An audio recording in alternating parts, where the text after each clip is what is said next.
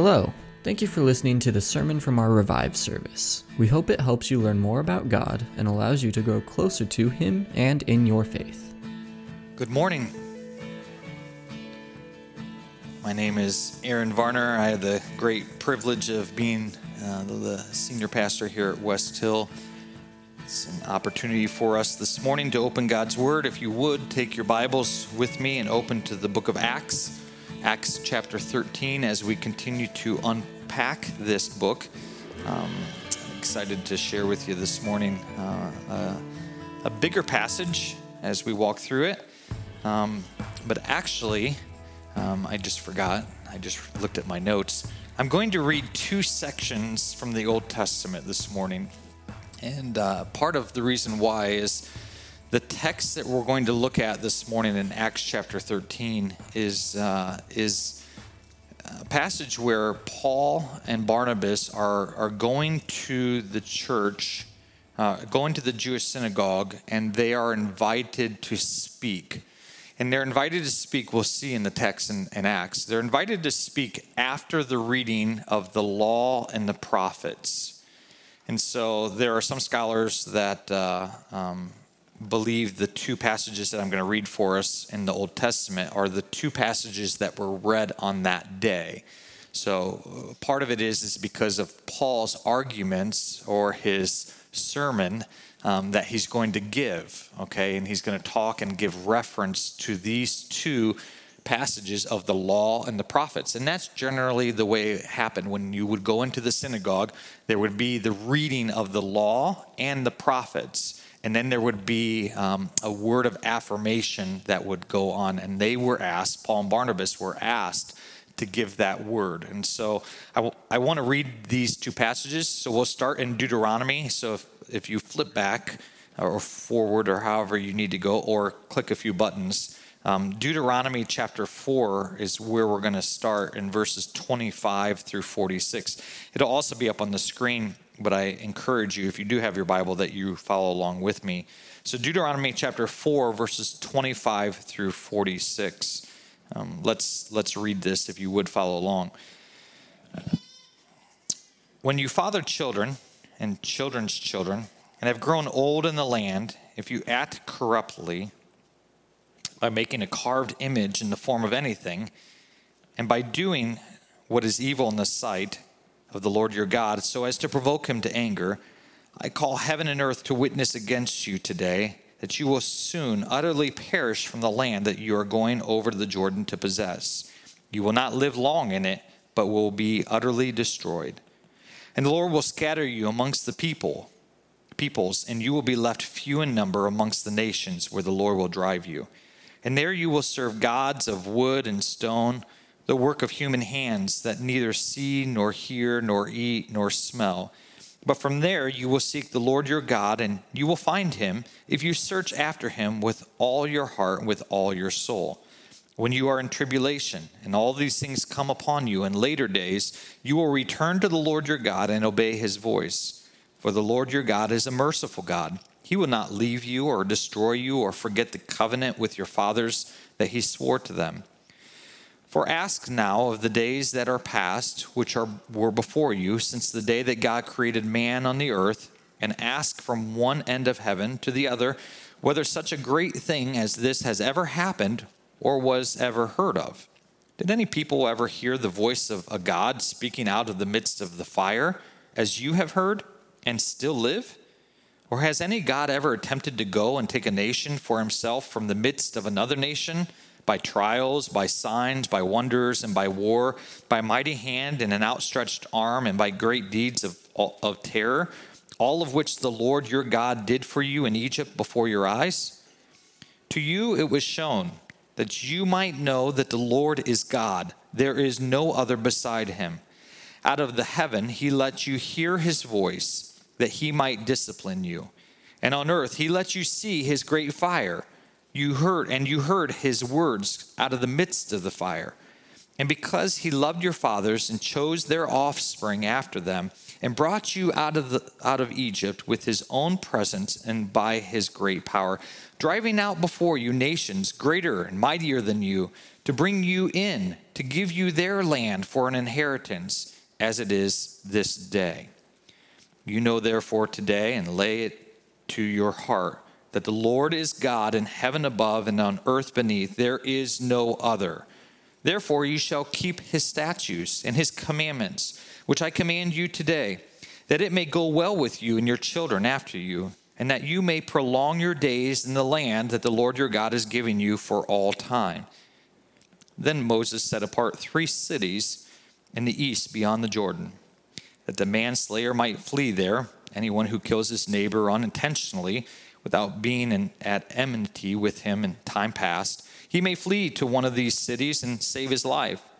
Bezer in the wilderness on the tableland for the Reubenites, Ramoth and Gilead for the Gadites, and Golan and Bashan for the Manassites.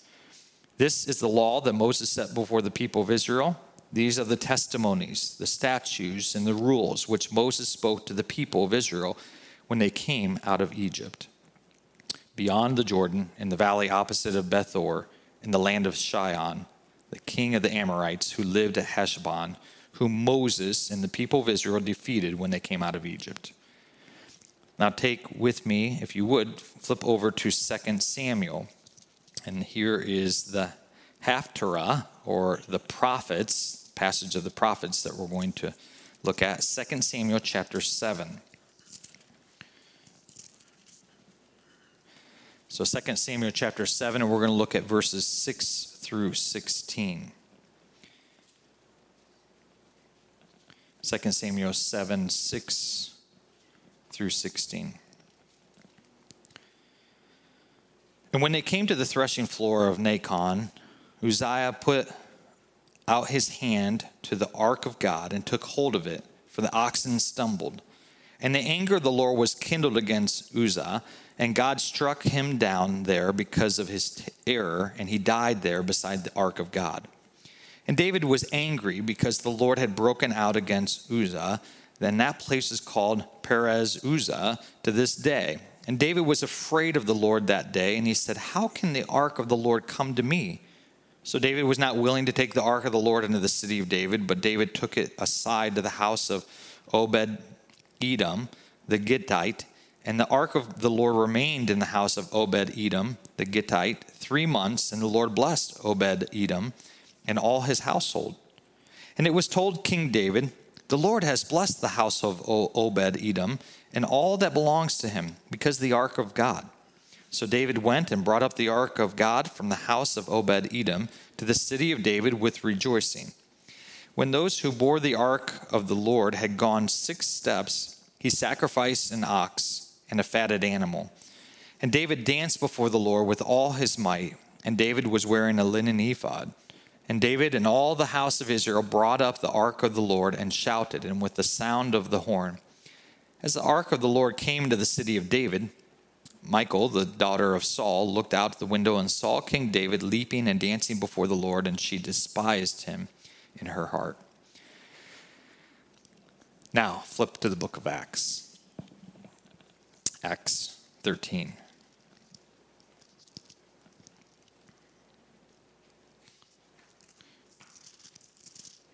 Let me remind you that you may like to hear my words, but there is nothing more powerful than the word of God. So if you don't hear anything else I say, I hope you heard the word of God, and I hope that you take what you're hearing here in the book of Acts as well. So Acts chapter 13, we're looking at verses 13 through 52. We'll read it, and then we'll come back and we'll kind of digest it a little bit and break it down, unpack it. So Acts chapter 13, verses 13 through 52. It says, "Now Paul and his companions set sail from Paphos and came to Perga and Pamphylia, and John left them and returned to Jerusalem, but they went on from Perga and came to Antioch and Pisidia. On the Sabbath day they went to the synagogue and sat down. After the reading of the law and the prophets," hey, that's what we just did, okay? So after the reading of the law and the prophets, the rulers of the synagogue sent a message to them saying, "Brothers, if you have any word of encouragement for the people, say it." So Paul stood up and motioned with his hand. He said, "Men of Israel, and you who fear God, listen. The God of this people, Israel, chose our fathers and made the people great during their stay in the land of Egypt. And with uplifted arm, he led them out of it. And for about 40 years, he put up with them in the wilderness. And after destroying 7 nations in the land of Canaan, he gave them their land as an inheritance.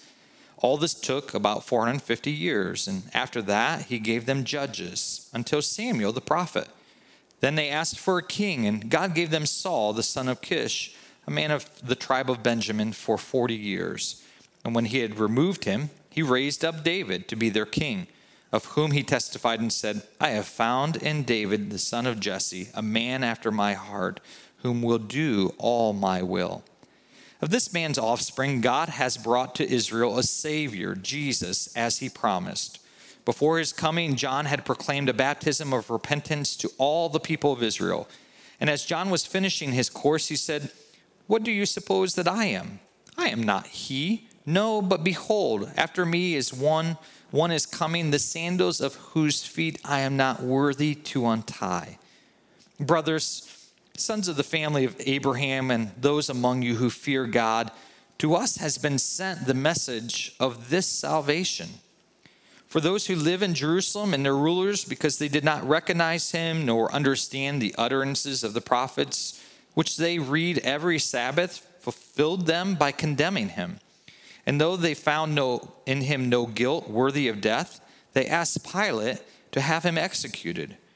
And when they had carried out all that was written of him, they took him down from the tree and laid him in a tomb. But God raised him from the dead.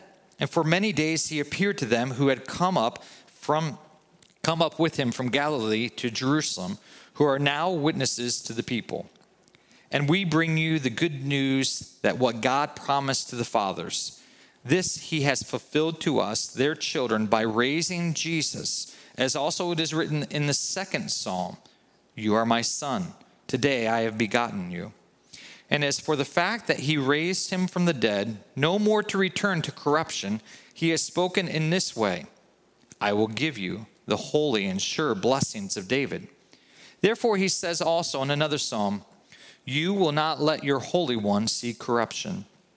For David, after he had served the purpose of God in his own generation, fell asleep and was laid with his fathers and saw corruption. But he whom God raised up did not see corruption. Let it be known to you, therefore, brothers, that through this man forgiveness of sins is proclaimed to you. And by him everyone who believes is freed from everything from which you could not be freed by the law of Moses. Beware, therefore, lest what is said in the prophets should come about. Look, you scoffers, be astounded and perish. For I am doing a work in your days, a work that you will not believe, even if one tells it to you. As they went out, the people begged that these things might be told to them the next Sabbath. And after the meeting of the synagogue broke up, many Jews and devout converts to Judaism followed Paul and Barnabas, who, as they spoke with them, urged them to continue in the grace of God. The next Sabbath, almost the whole city gathered to hear the word of the Lord. But when the Jews saw the crowd, they were filled with jealousy, and they began to contradict what was spoken by Paul, reviling him. And Paul and Barnabas spoke out boldly, saying, It was necessary that the word of God be spoken first to you. Since you thrust it aside and judge yourselves unworthy of eternal life, behold, we are turning to the Gentiles. For so the Lord has commanded us, saying, I have made you a light for the Gentiles, that you may bring salvation to the ends of the earth. When the Gentiles heard this, they began rejoicing and glorifying the word of the Lord, and as many as were appointed to eternal life believed. The word of the Lord was spreading throughout the whole region. But the Jews incited devout women of high standings, and the leading men of the city stirred up persecution against Paul and Barnabas and drove them out of their district. But they shook off the dust from their feet against them and went to Iconium, and the disciples were filled with joy and with the Holy Spirit. Will you pray with me? Lord, we thank you for your word. Thank you for the opportunity to open it, Lord, as we've already just read. Lord, your word, it is alive and active. It's sharper than any two-edged sword.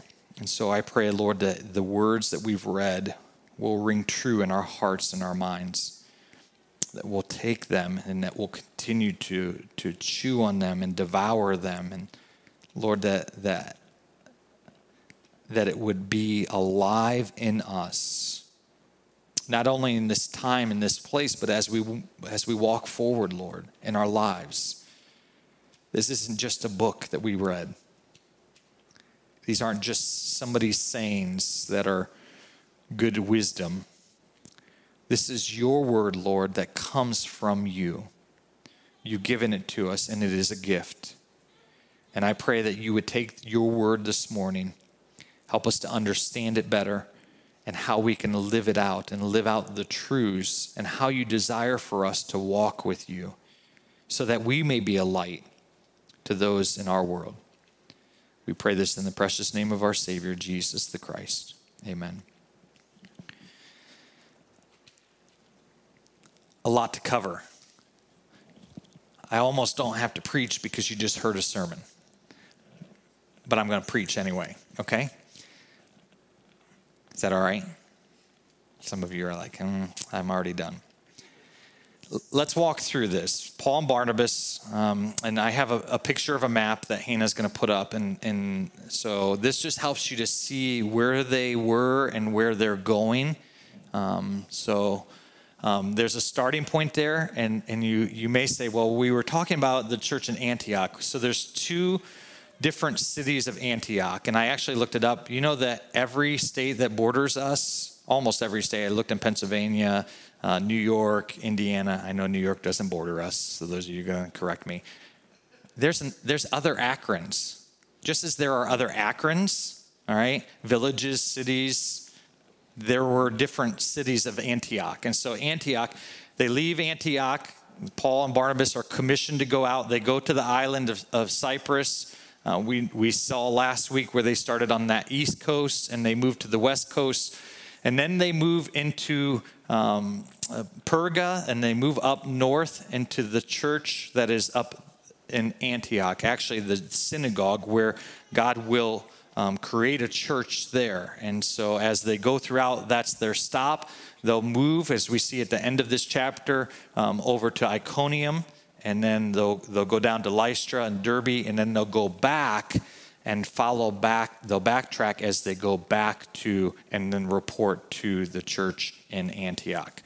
All right, so hopefully that gives you a little bit of picture of where they are.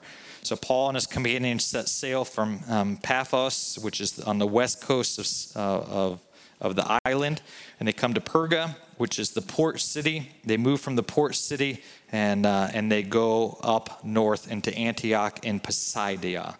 And so there's a note here that in verse 13 that John has left them. He returned to Jerusalem. We're going to hear a little bit more about John Mark and some of the inside scoop. It's interesting here that Luke doesn't go into that. I think Luke wants to keep the focus where on the message that Paul and Barnabas are preaching.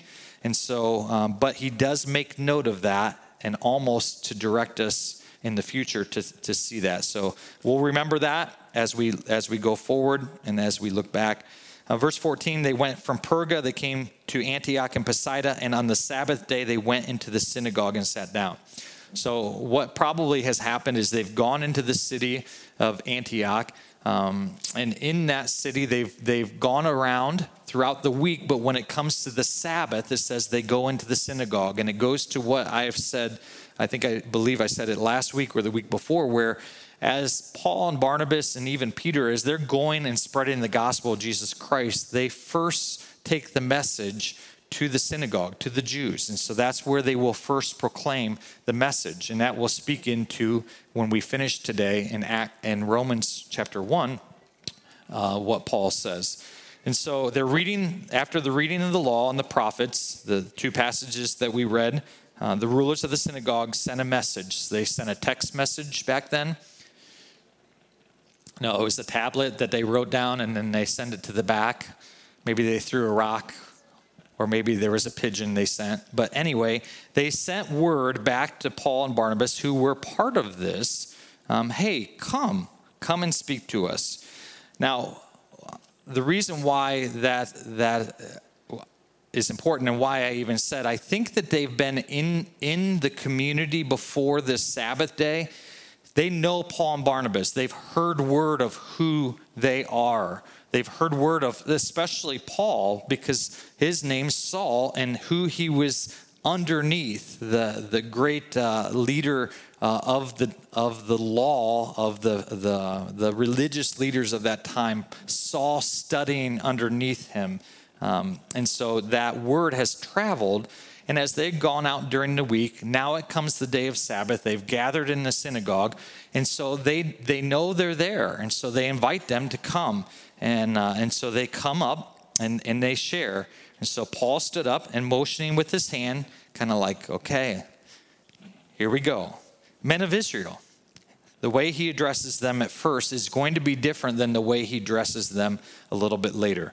Very formally, men of Israel, and you who fear God. And so those who are Jews and those who are there who are not Jews but have taken to the Jewish faith. And so men of Israel and you who fear God, listen. The God of this people Israel He chose our fathers. And so there's a couple things as we walk through this that Paul's going to do, and it's kind of laid out into 7 periods of historical review. And so Paul's going to take 7 points of the history of the Jews and God's dealing with Israel, and so that they are aware of it and confronted with it. But part of what he will do is he is using what they just heard in the law and the prophets, and he's going to help it come alive for them. And so the first thing that he does is there is an election, or there's a choosing of the patriarchs. And so we see this in Exodus 6 through 7, and we also see it in Deuteronomy 4, verse 37. Deuteronomy 4, verse 37 is what they've just read, that it was God choosing. All right, and so that's critical and important for us in our faith, because we believe that there is a God who is supreme over all. All right, and we can trust him because we believe he is a good God, but God ultimately chooses. We may not agree or like that. You need to agree with that God makes choices, that ultimately God chose the patriarchs. He chose who he was going to single out. He chose Abraham. All right, just as he chose, I hope and pray he chose you for eternal life. He chose me. How do I know that? Because I've accepted Jesus as my Savior. And so this historical review starts off very quickly. Paul is going to get to the point that it is God who chooses. So God has chosen, God of this people Israel, who you follow. He chose our fathers, and he made the people great during their stay in the land of Egypt. And with uplifted arm, he led them out of it. And so the second point is, in Egypt and in the Exodus, we see God's mighty power. And so God is actively working amongst his people. And so that's the second period of these 7 periods that Paul is addressing. He says in verse 18, and for about 40 years he put up with them in the wilderness. And after destroying 7 nations in the land of Canaan, he gave them their land as an inheritance. And so this third period is that he put up with Israel in the wilderness. I love this because it kind of loses a little bit of meaning as we look at this translation of being put up. But I want to read to you from Deuteronomy 1, because I think Paul is addressing this putting up. He uses the same terminology that Moses writes in Deuteronomy verses 1, verse 31. And it says, in the wilderness, where you have seen how the Lord your God carried you, as a man carries his son, all the way that you went until you came to this place. So we can kind of lose a little bit like, okay, God put up with you. Like, I have to put up, let me rephrase that. My wife has to put up with me, all right? Sometimes we think like, oh, yeah, God put up with. No. When we look at Deuteronomy 1, verse 31, it's that same terminology that Paul is using here in Acts 13. God carried them as a man carries another man, or a man carries his son. Like I would carry around little Zachary when he was a child, when he was unable to walk as far and to be able to complete the task. Israel was that God carried them. He didn't just put up with them because he had to. God carried them. And it shows the character of our God, that he loved Israel. And so putting up with Israel is that third period where they're in the wilderness for these 40 years. God is carrying them. Again, the focus is not on the Jews. As Paul's addressing them and sharing this sermon in the synagogue, it's not about the Jews. It's about God. It's about God's actions, about God's power, it's about God's choosing, about what God is doing. And so we see this very clearly in that God would carry them as a people. So he destroyed the nations. Verse 19, it says, and after destroying 7 nations in the land of Canaan, he gave them their land as an inheritance. And all this took about 450 years.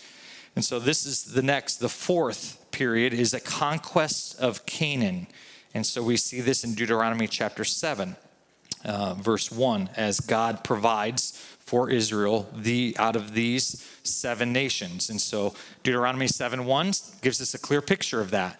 The Jews in the synagogue would have known exactly as Paul's addressing these different historical issues, they're following right along. It's harder for us because we're not Jewish and we don't have that background. It's not the way we're taught and the way that are bringing up. But they understand as Paul addresses, hey, remember the land of Canaan and the 7 nations that God drove out? Remember that? Oh, yeah, Deuteronomy. In the law, it says these are the nations.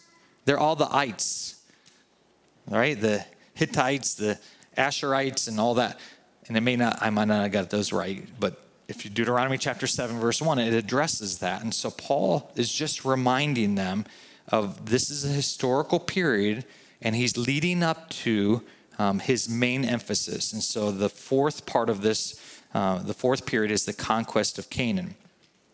After they get into the land, it says, and after that, he gave them judges until Samuel the prophet.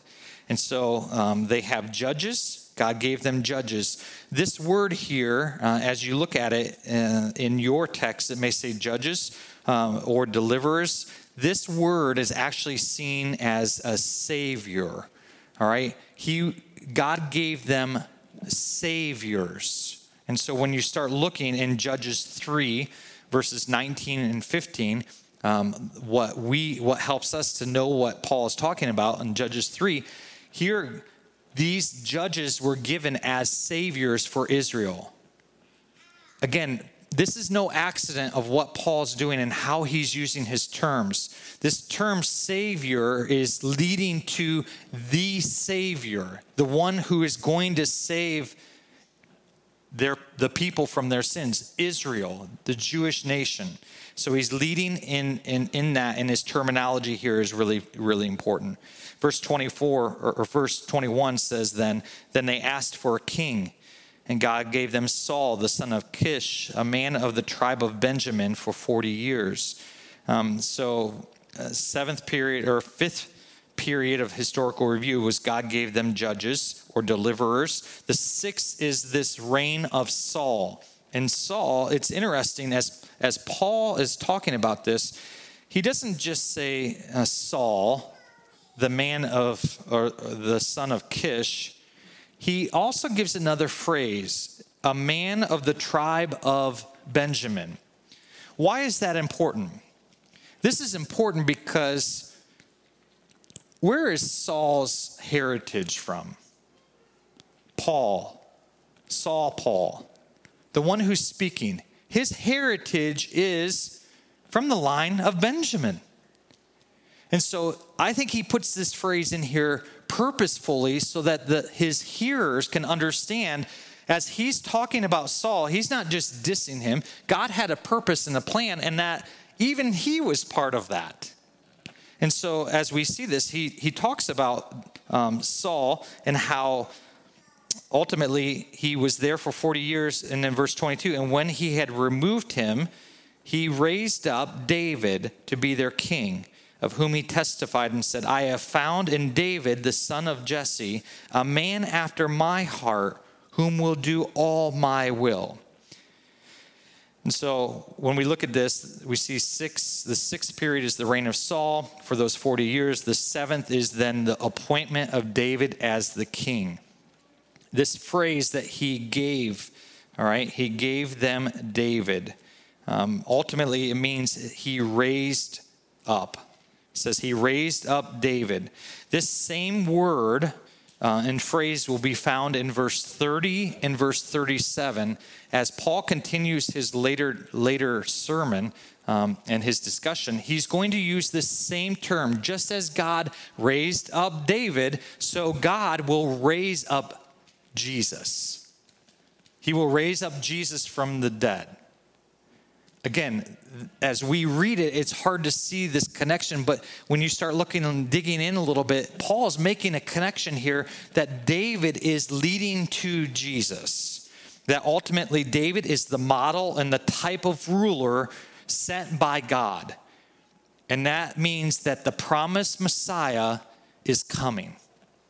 It's coming through the line of David, and ultimately what he's going to say in verse 23, Jesus is the promised Messiah. So verse 23, of this man's offspring, God has brought to who? Israel. Just as it was said in verse 17, so it's now said again in verse 23, and it'll be said in verse 24. Paul's very pointed in who the Savior has been brought to. It's been brought to Israel. Of this man's offspring from David, God has brought to Israel a Savior, Jesus, as he promised. Before his coming, John had proclaimed a baptism of repentance to all the people of who? Israel. All right? Today's sermon is a focus on the Jewish people. Paul's sermon is to those who are non-Jewish who are there, but he's really making an emphasis and point to the Jews. He says, hey, remember John?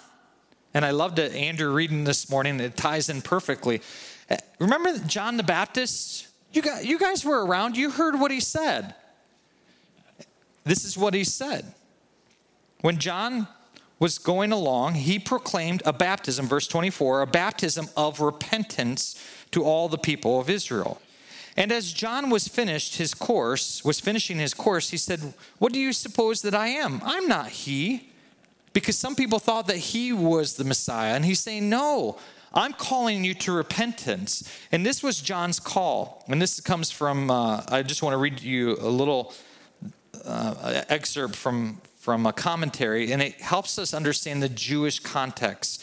John called people to repent and to be immersed in water as an expression of their repentance. He summoned the Jewish people to turn away from ignorance and guilt, to confess their sin, to give up their wickedness and their evil. Ultimately, he was calling to the people of Israel, those who were devout and those who were lackadaisical, to turn from their sin. When it comes to the point where some come to John and say, hey, are you the Messiah? He says, no, I'm not the Messiah. And notice what he says about the Messiah, though. Behold, after me is one coming, the sandals of whose feet I am not worthy to untie. So even the minute little thing of untying his shoe, he says, I'm not even worthy to touch his shoes. Who is this? This is Jesus. Now Paul uses an address that is very endearing. It's more intimate. He says this in verse 26, brothers. sons of the family of Abraham, and those among you who fear God, to us has been sent the message of this salvation. Remember, what has Paul and Barnabas been asked to do? It says, if you have words of encouragement, come and share it. Back up in verse 15. So here's the message. The message is building upon the law and the prophets that they've already read. He's taking that history and he's trying to unpack it and uncover it. And he says, listen, the message of salvation is this. For those who live in Jerusalem, verse 27, and their rulers, because they did not recognize him, nor understand the utterance of the prophets, which are read every Sabbath, fulfilled them by condemning him. And though they found in him no guilt worthy of death, they asked Pilate to have him executed. Luke 23:21. When Pilate comes out and says, I have found no fault in him, what do they proclaim? And they get the crowd roused up and they say, crucify him, crucify him. Verse 29, and when they had carried out all that was written of him, they took him down from the tree and laid him in a tomb. What's interesting is the things that were written about Jesus were written thousands of years before he ever came. Jesus is the fulfillment of prophecy, but he is more than just the fulfillment of prophecy. He is the Savior of the world. Verse 30, God raised him from the dead. And for many days he appeared to those who had come up with him from Galilee to Jerusalem, who are now his witnesses to the people. Do you remember the beginning of Acts and what Jesus says to those disciples? He says, you will be my witnesses in Jerusalem, in all Judea and Samaria, and to the ends of the earth. Paul is saying Jesus rose from the dead. God raised Jesus from the dead. He appeared to us. And we are his witnesses. And I'm here telling you today that this is the fact, that Jesus is the promised Messiah. He has fulfilled what you just read in the law and the prophets. He is the one who is able to forgive you of your sin. Verse 32. And we bring you the good news that what God has promised to the fathers, this he has fulfilled to us, their children, by raising Jesus, as also it is written in the second Psalm. So Paul has said what I just told you, but then he's going to give reference to the Psalm, Psalm 2, which is the only place in all of the New Testament that reference to a certain passage in the Old Testament. So this is critical because it names it Psalm 2. He says this, today you are my son, or you are my son, today I have begotten you.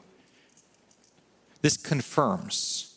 This makes it so as they're sitting and listening in the synagogue, there is no shadow of a doubt that Paul is saying Jesus is God's son. And he's going to go on and he says, as far as the fact that he raised him from the dead, no more to return to corruption, he has spoken in this way. And he says, Isaiah 55:3, I will give you the holy and sure blessing of David, which then goes referencing Isaiah 55:3, references 2 Samuel chapter 7, verses 15 and 16, which we just read because it was part of the law and the prophets, which when you start to see this, isn't this pretty cool? It gives me goosebumps. Like, isn't this exciting? Some of you are sitting there like, just tell me what to do. It's not about doing. It's about seeing that our God is so awesome and that the message of salvation is so intricately detailed that we can follow along and see that there truly is a God who loves us and who sent his son Jesus to this earth, and that ultimately Jesus died, but God raised him from the dead. And he conquered sin and death, and he is alive today, and he is waiting in heaven until God's perfect plan and his timing is complete. And then he will return. He will call us home, and he will set his kingdom. But before he sets his kingdom, he will judge. Paul wants them to know. Verse 35, therefore, he says also in another psalm, which is Psalm 16, verse 10, you will not let your Holy One see corruption. This is the same thing that Peter emphasized in Acts chapter 2, verses 27 through 31. The Jews must have struggled with this passage in Psalm chapter 2 because they struggle with David, because David, if Psalm chapter 2 is all about David, then David has died. And this word corruption, this term that says he's died and his body has decayed.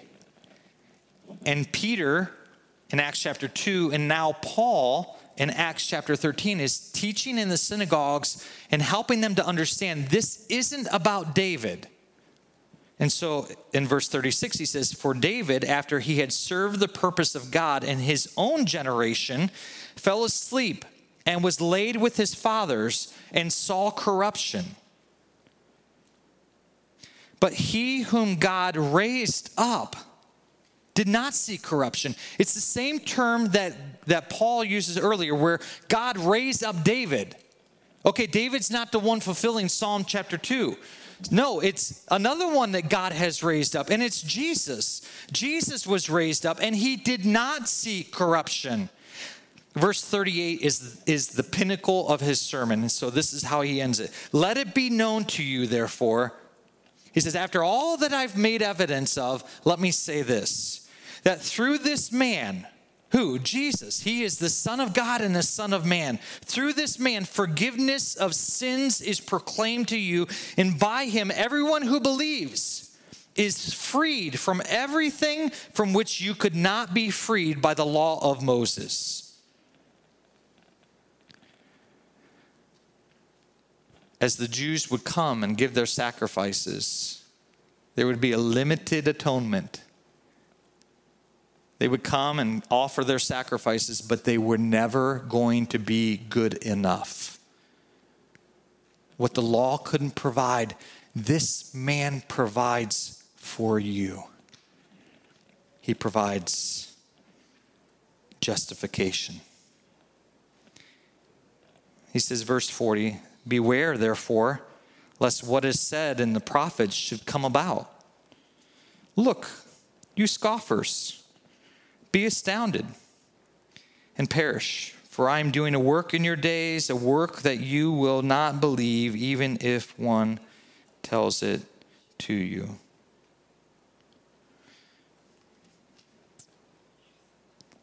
He warns them.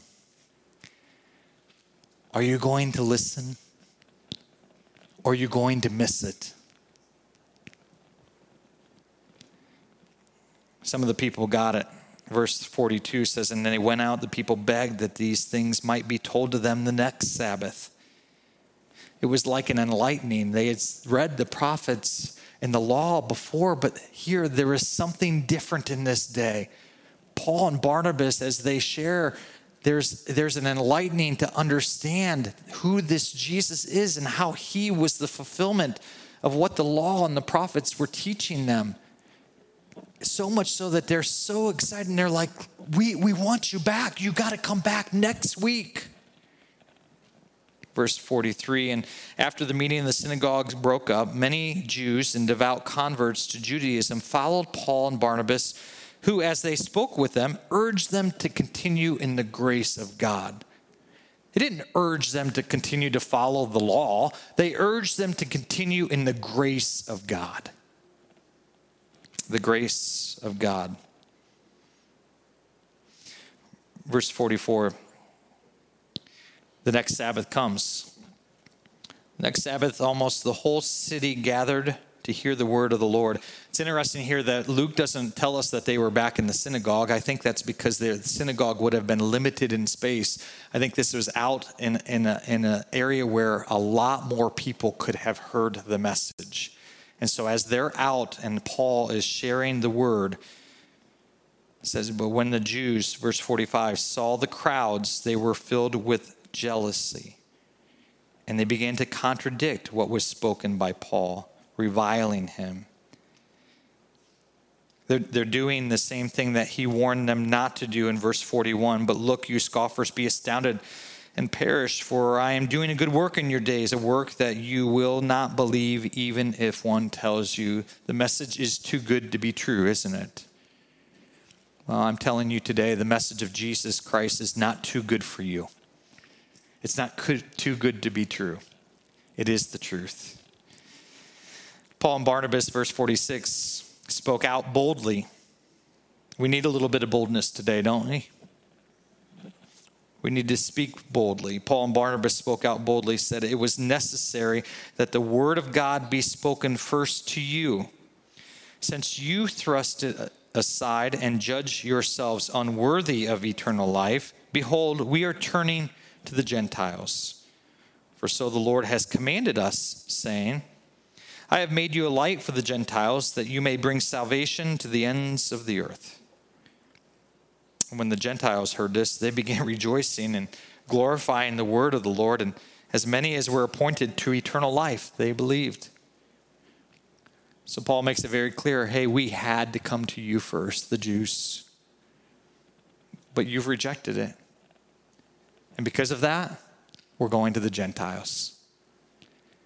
And Luke helps us to see that their message doesn't fall on deaf ears. There are those today, and still today in our time, whose ears are ready to hear the gospel message if we will share it. The Gentiles heard it, and as many as God had appointed, they believed.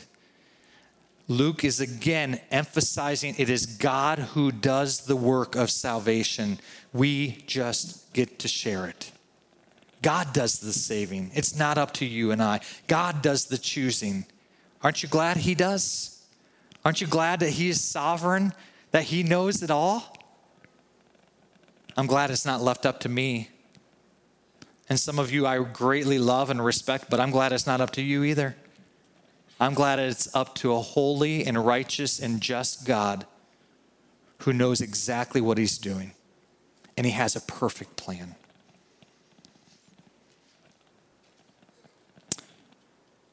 The word of the Lord, verse 49 as we finish, the word of the Lord was spreading throughout the whole region. But the Jews incited the devout women of high standings and the leading men of the city. They stirred up persecution against Paul and Barnabas and drove them out of their district. Listen, this is going to happen. It happened here, and I've said it before. It is going to happen to us. As we share the gospel message is offensive. God's word tells us that. If you are anything like me, you don't want people to be offended by you. You want people to like you. You don't want to put a barrier between you and somebody else. I will tell you, as we live our lives, the gospel message will still be offensive, just as it was for Paul and Barnabas. As Paul's sharing, he's saying, listen, brothers, those who we share the same father, Abraham, we are kindred. And yet they would still put that barrier. Why? Because the gospel message is offensive. This is a spiritual war that's taking place amongst us. We come, I hope that part of my life that I've adopted back a few years ago, I saw on a Christmas message, Jesus came in the fullness of truth and grace. I don't want to be too heavy on one or the other. I can't be the fullness of both, but I'm striving to be that my life lives in such a way that represents the truth of Jesus, but that also represents grace and understanding that we're all sinners and that I'm no better than you and you're no better than me, but the fullness of the grace and truth come together. When they come together, we can hear the gospel message, we can proclaim the gospel message, and people can accept or reject that gospel message. And ultimately, if they turn us aside or reject us, we need to understand that's not about us. That's about Jesus. It's about their decision. God calls us to obedience. Do I love the approval of man more than I love the approval of God? Paul says, you thrust it aside. It was necessary for us to bring the word of God to you. Since you thrust it aside and judge for yourselves unworthy of eternal life, behold, we're going to the Gentiles. In Romans chapter 1, verse 16, Paul says this, for I am not ashamed of the gospel, for it is the power of God for salvation to everyone who believes, to the Jew first, and also to the Greek, to the Gentile. Paul's living this out. So verse 51, they shook off the dust of their feet against them, and they went to Iconium. Ultimately, it was a display to say, okay, you've rejected it. It's not us, it's you. Now, ultimately, we're going to see in chapter 14, verses 22 and 23, they're going to return back, just like the map shows us. So this shaking of the dust isn't a long-term like, hey, we hate your guts and we're never going to talk to you again.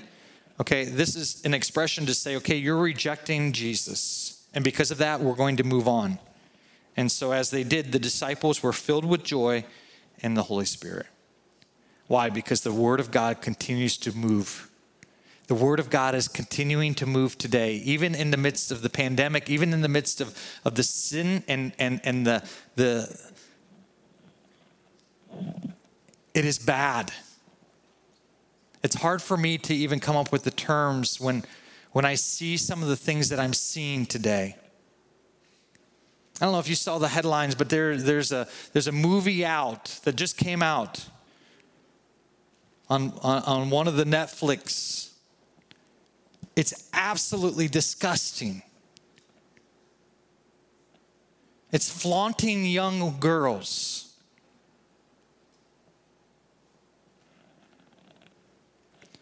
We live in a world that continues to decay, where Paul says in that first chapter of Romans, right after he says, I am not ashamed of the gospel, where men are finding ways to sin.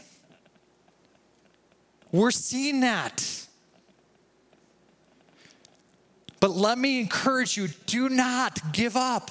Do not grow weary. Do not get discouraged. Do not be ashamed of the gospel of Jesus Christ, because God has saved us.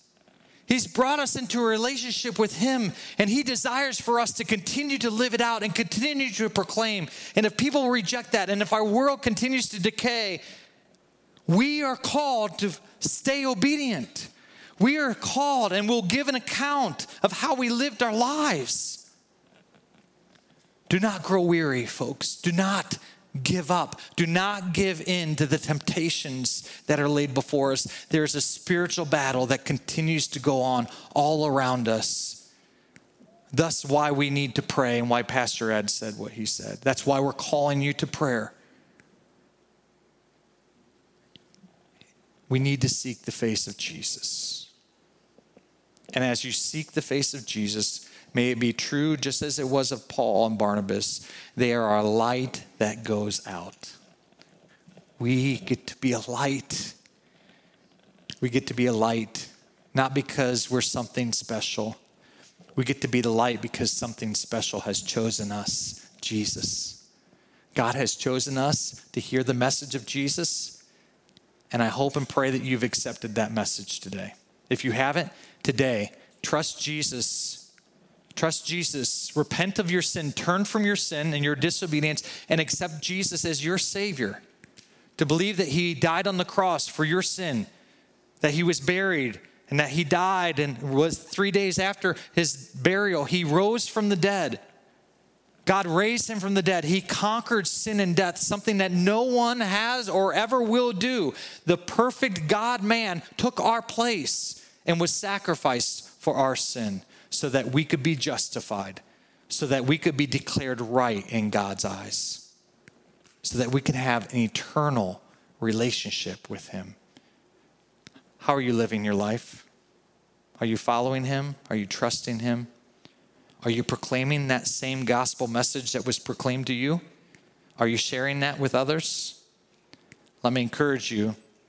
Don't do it on your own flesh. Do it because you have a close walk with Jesus. Out of your walk with Jesus will flow the opportunities to share Him. May we be bold and may we not be ashamed, just like Paul wasn't ashamed. And we'll leave the results with the Lord. They're his. He's sovereign. He's in control. Will you pray with me? Lord, thank you for your word.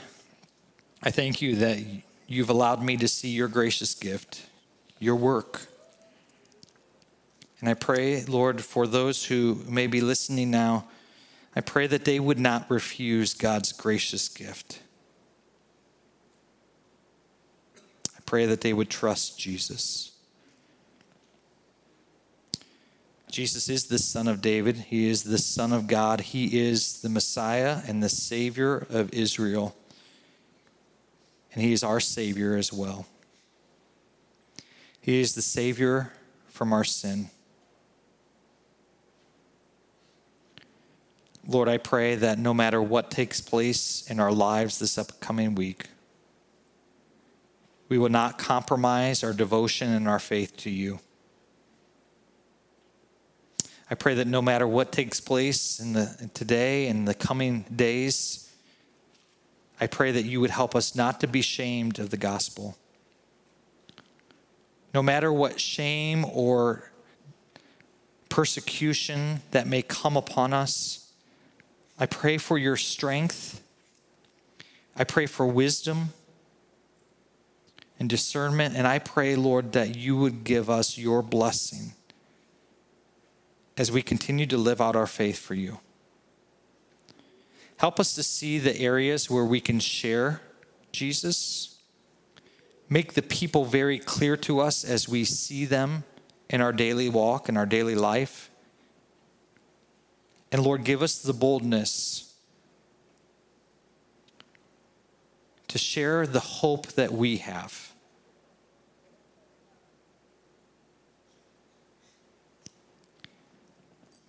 Thank you, Lord Jesus, for giving us eternal life. We pray this in your name. Amen.